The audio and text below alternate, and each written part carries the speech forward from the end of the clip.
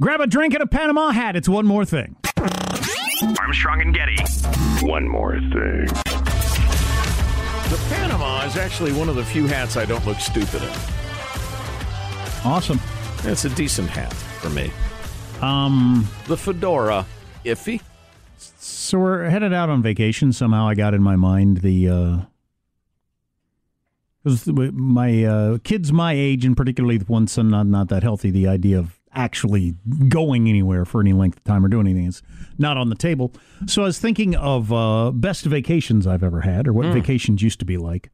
One thing in particular about them, and I've got a number of vacations that were just freaking fantastic, but I used to, when I would go on vacation, I would get this feeling of freedom that I never got any other way, and never been able to replicate it in any other way.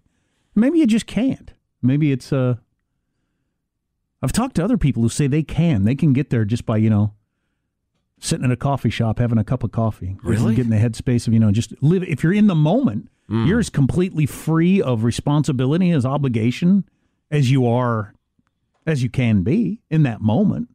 I just don't have the ability to get there. No. Do you? No, that's not where I live. I'm a worrier. And for you, the act of going on vacation would kind of activate that for you. Oh, 100%. And it's a physical feeling. It's not even just a mental state. I get a tingling in my body that I can only get when I do that. That's how people end up buying ill-advised real estate sometimes, because they think that the place that they are is just such a wonderland that's why they feel so joyful. And it was more about, if you were working there, you'd feel just like you do working where you work. It was more about running away from your responsibilities than it was this location that you find yourself in now. At least to a large extent, yeah. I can be like, if I were headed out today, because we're on vacation here in like the next 15 minutes, and I will go home to all the tasks I normally have and probably work harder than I normally do over the next week. But if I were going on vacation like I used to, where I would just go get on my motorcycle and head out somewhere, first place I stop for gas, I'm at a gas station somewhere, I'm like walking on air. I'm just tingling with the excitement of freedom, of no responsibility. It's just, and there's nothing special happening. I'm at a freaking gas station. Just, I can do whatever I want. And I can't replicate that.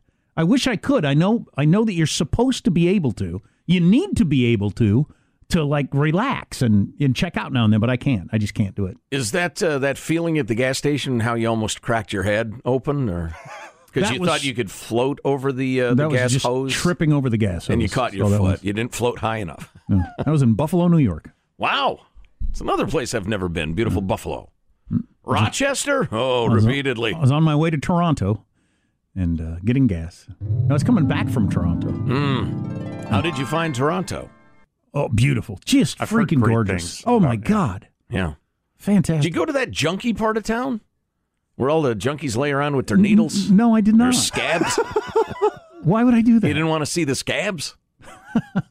Scab Town, I think. But if you haven't heard the story, I was stepping over the gas hose. You put gas in. Right. I want to go over there. Right. Wipe off your windshield or what have you. Yeah. And I don't know what happened next because I hit my head so hard that it erased that part. My assumption is that my foot got caught in that. And then when I fell, I hit my head on the cement so hard. And the next thing I know, I've got blood in my eyes. Oh, my. And I'm pushing myself up off the pavement, and my watch had come off, and my glasses had come off. And I didn't know what had happened. Oh, that's a confusing moment. I had no idea what had happened. Yeah.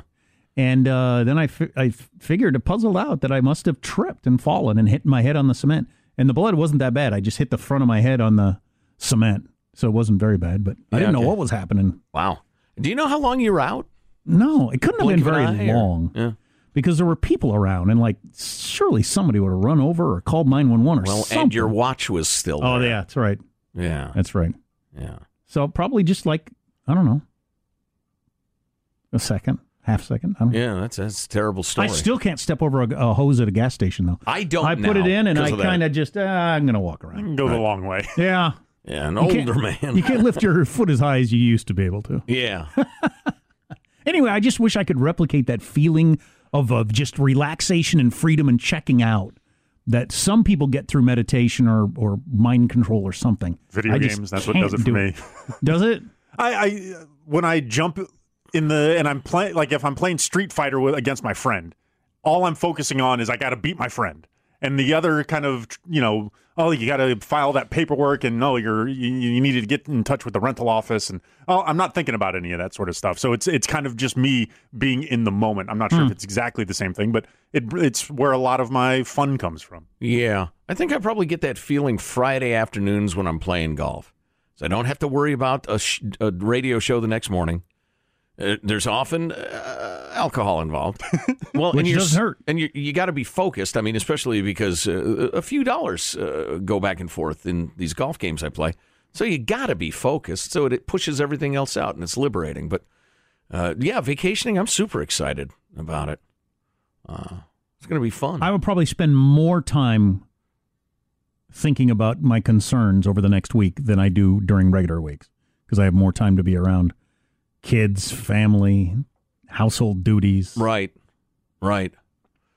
Yeah, and honestly, there's an element of doing the radio show, especially before cell phones were a thing, mobile phones. Because you'd come in here, we were focused on this for 4 hours, and the rest of the world kind of goes away. Mm-hmm. And then you remember, that's right, I got this, and my wife's mad because of that, and the kid is sick, and blah, blah, blah. But now the beauty of mobile phones is my wife can text me and remind me that she's mad, for instance. That's hilarious. That is true, though, because I get that, too. Henry just whatever. Right. That my dad wouldn't have found out about until he got home. Right. He was in the middle closing the big deal. I get in the middle at work, so yeah. Well, whatever. Yeah, I shouldn't tell this story. I don't know, that Michael. Which you should. I don't know. What do you think, Michael? Should I? Or should if it makes you grin, leave it in. All right. So my kid, my kid is renting a place in the town where she lives for college with several of her friends and acquaintances. And we're paying the rent. And then we get repaid by the parents and or the kids, whoever's covering rent. Just for simplicity's sake, and that's the way the landlord preferred it. You hit them with a transaction fee? Convenience fee? Oh, convenience fee. Yeah. That's it. You're in charge of my business dealings. You know what would be convenient if you gave me $20 extra? Yeah. That would really be convenient. There is a small service fee. Or just be like the, what was it, AT&T? Who got busted for just tacking on like 34 cents to everybody's bill, times millions of customers and the rest of it. But anyway, there is a serious language barrier with the real estate agent / property manager. And dealing with him is just a nightmare. And I'm getting better at understanding what he's trying to tell me, but it's still not very good. And there keep being these dumb problems with the transfer of the funds. And Judy just happened to text. We have a 3-way conversation, my daughter, my wife, and I. And so I'm getting like unintentional updates on this situation. I'm getting more and more frustrated as I watch it. But this guy's probably a good guy. Seems to be. And listen, I've never moved to live in a country that has a completely different language.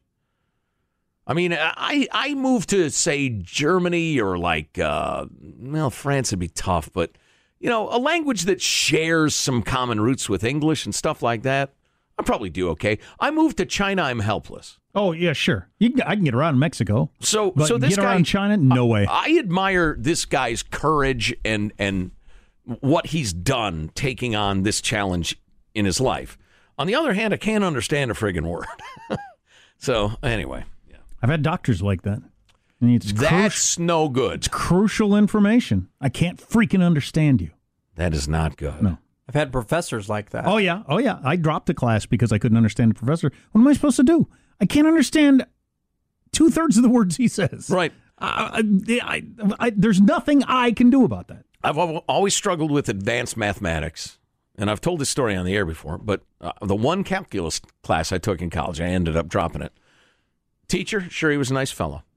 But the whole thing, if you've ever taken calculus, is you got these complicated equations and stuff with all the variables that have letter names.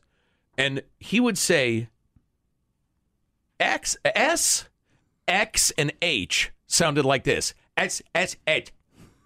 And I would say, God, never mind. I just gave up. I'm giving up now. I'm quitting. Goodbye.